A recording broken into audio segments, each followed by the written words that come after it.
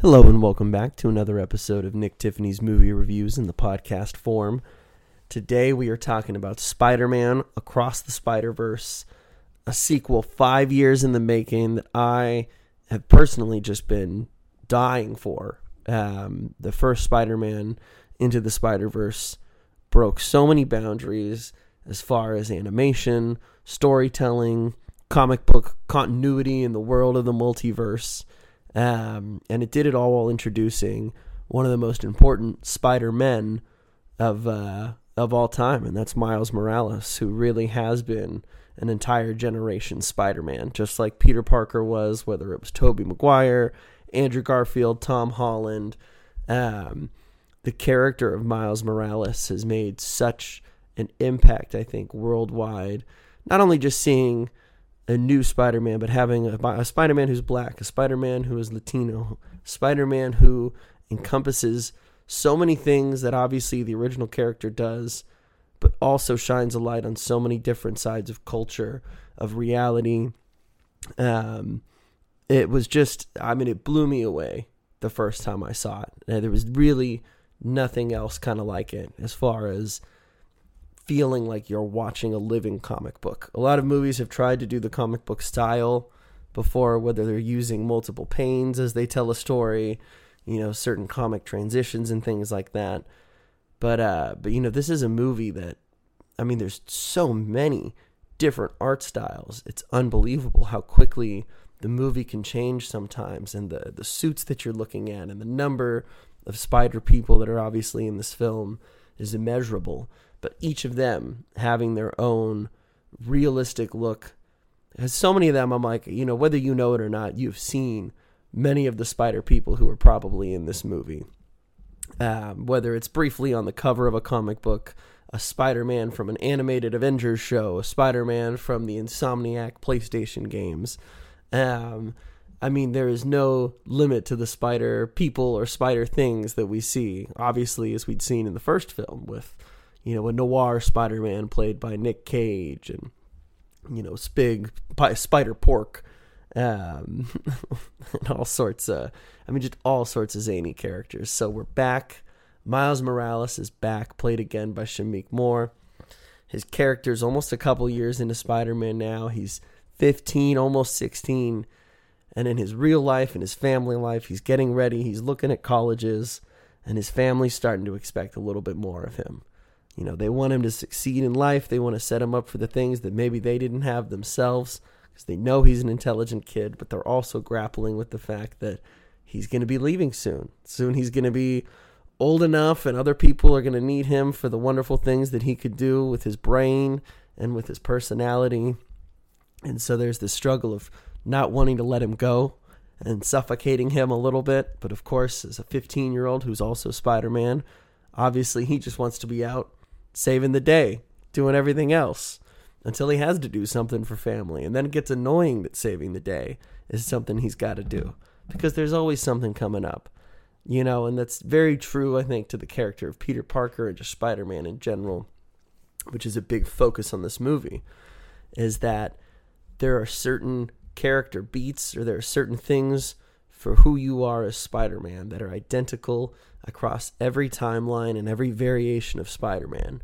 And one of those things is just a horrible work-life balance. It's what makes Spider-Man so great, is because he is so helpful, because he's willing to help every person along his way, big and small, no matter the task. Kind of like people want from Superman. He'll get your cat out of the tree. He'll do that. He's got time for that. He can, maybe he doesn't have time for that, but he will do that for you at the expense of potentially creating some family tension, missing certain events, not being there when he really needs to. So already you've kind of got that like teenage shift. He's getting old. He wants more independence. Parents want to keep him home and around more. But also he's just missing Gwen, and he's missing all the spider people who finally made him feel less alone in this world, especially after he lost his uncle, who was, famously the Prowler in the last movie, despite being a bad guy. In the end, he knew there was good in himself, and Miles saw that, and so, truly he feels alone now.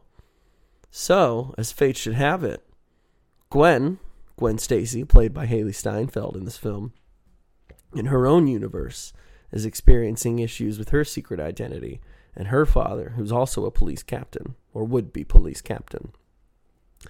And you see some of these similarities already, especially between the two, because I think they worked so well together in the first movie, both as characters, not even necessarily as love interests, but as two people who just share more than they could ever express, whose company means so much to one another, who feel like they finally have someone that understands them.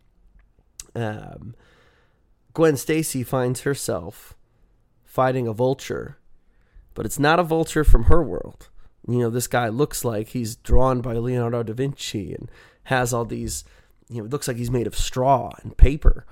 And very quickly we learn, after the Collider had collapsed in the first film with the multiverse and everything being strewn apart, we thought we'd fixed it.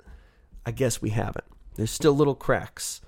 And villains and people from all different timelines are being sucked across and spit out all over the timeline, causing canon issues, as they're referred to in this film.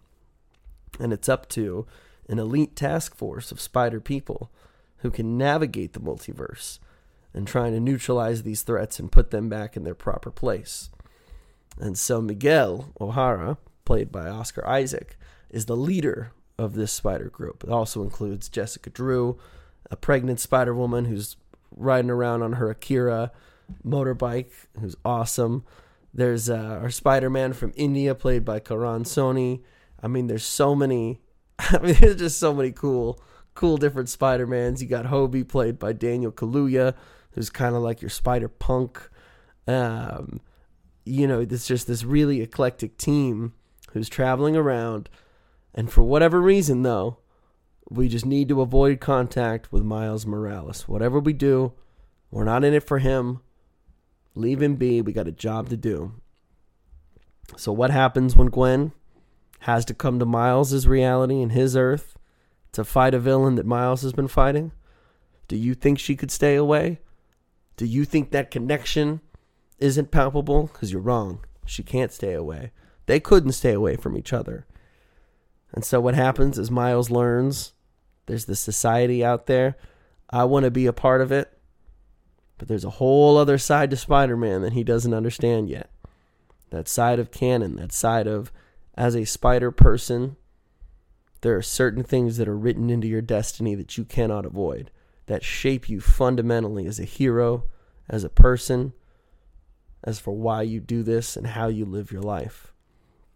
And I'll kind of stop there as far as the story goes, because this movie is freaking beautiful. It weaves so many worlds, timelines, stories, from a Legoverse to freaking Spider-Man animated shows and everything in between, homages to Andrew Garfield, to Tobey Maguire, just telling these universal stories of what it means to be a Spider-Man, the things that they all feel, the things that they share, and then the little things that make them different and stand out. Because even though they're all Spider-Man, they all have their own unique story, and you see how much that influences some of these characters, whether it makes them jaded or whether it makes them more hopeful that they really can save everybody or they can do everything. And those who have truly lost everything and know that a Spider-Man can never lead a fully successful and happy life with other people.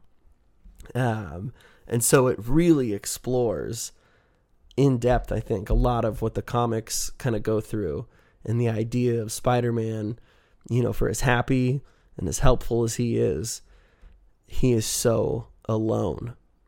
And it's so hard to do that alone for so long. And so, of course, you get to bring back in Jake Johnson's Peter Parker. You've got some familiar faces that find their way back. But Miles, God, Shameik Moore is so good as Miles Morales. The voice acting alone, the characterization on their costumes with their eyes, and just how emotive they can be with their faces, and not even needing to see them. It's just really, really brilliant stuff. there's an entire team. I'm like, it's like 1,000+ people who all worked on this and who all brought in different animation styles, different spider people, weaving it all into one just incredibly expansive tale of the multiverse and what it means to exist there and how your choices have an impact in this giant web. And I'm just going to say it. They've done this so much better than the MCU has handled the multiverse across Loki and WandaVision and Doctor Strange and Ant-Man, Quantumanium. I mean, all those things.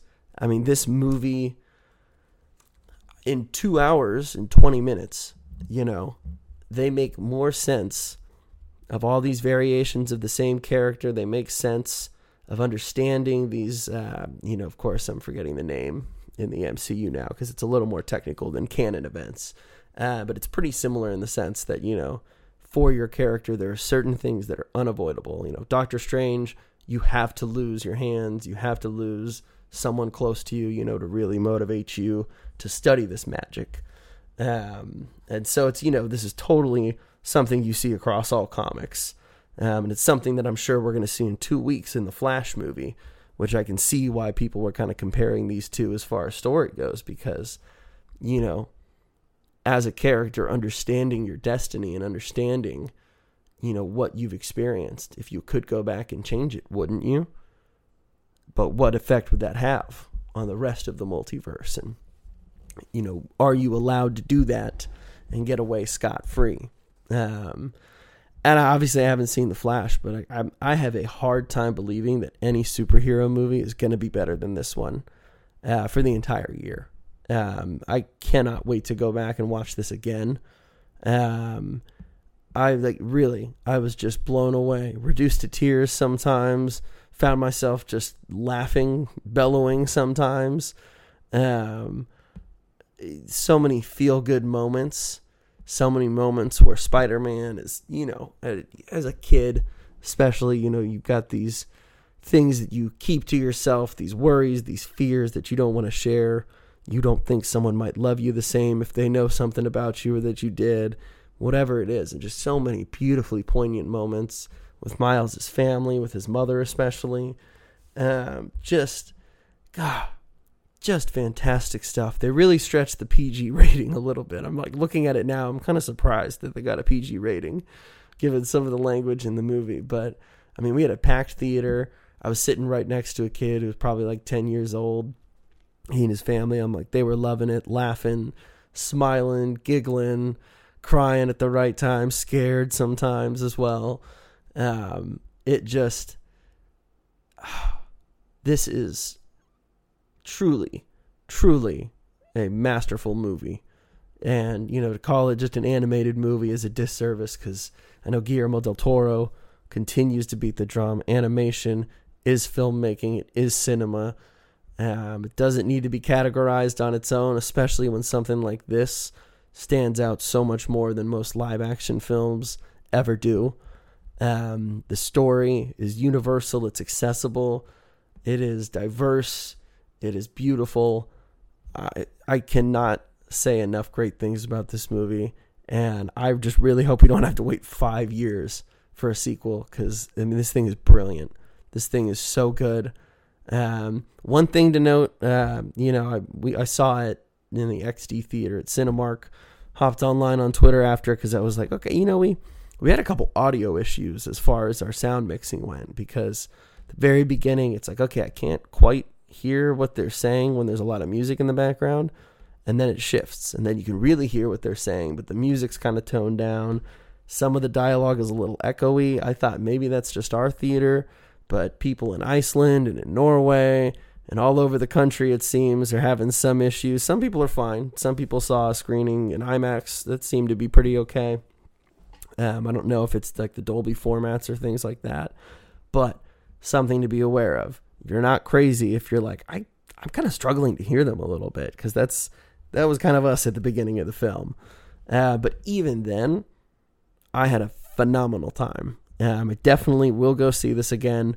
Hopefully the audio will be kind of fixed there, but this is like, and knowing everything that's coming out for the rest of the year, I can only really see Mission Impossible or maybe Barbie and Oppenheimer vying for my film of the summer. But this feels like the real start. Fast X, Guardians, Little Mermaid, all those aside, no, this just blew everything out of the water for the entire year.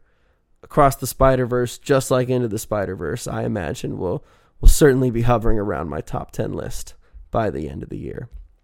Thank you guys again for listening. I've been waiting. I've been starved for a comic book movie that just makes me feel so excited and so happy about what I saw. Like, I just can't wait to not shut up about it. Obviously, I won't post any spoilers here, but this is one time where I'm like, I got to figure out a better way to do some audience engagement with you guys, just because I know some of you are fans just like I am of a lot of this stuff, and I'm always curious to hear your thoughts. So I'm working on a way that, I can do a little more interacting with you guys, just because I think that'd be fun, number one, and hopefully, two, it can set us up for some great conversations, great recommendations for film, comics, all sorts of stuff. So keep listening in. Really appreciate you guys as always. And go see the Spiderverse. Not once, not twice, but like 5 times, because I'm sure that's where I'm going to end up at the end of this year. Thanks again, and you guys have a great afternoon.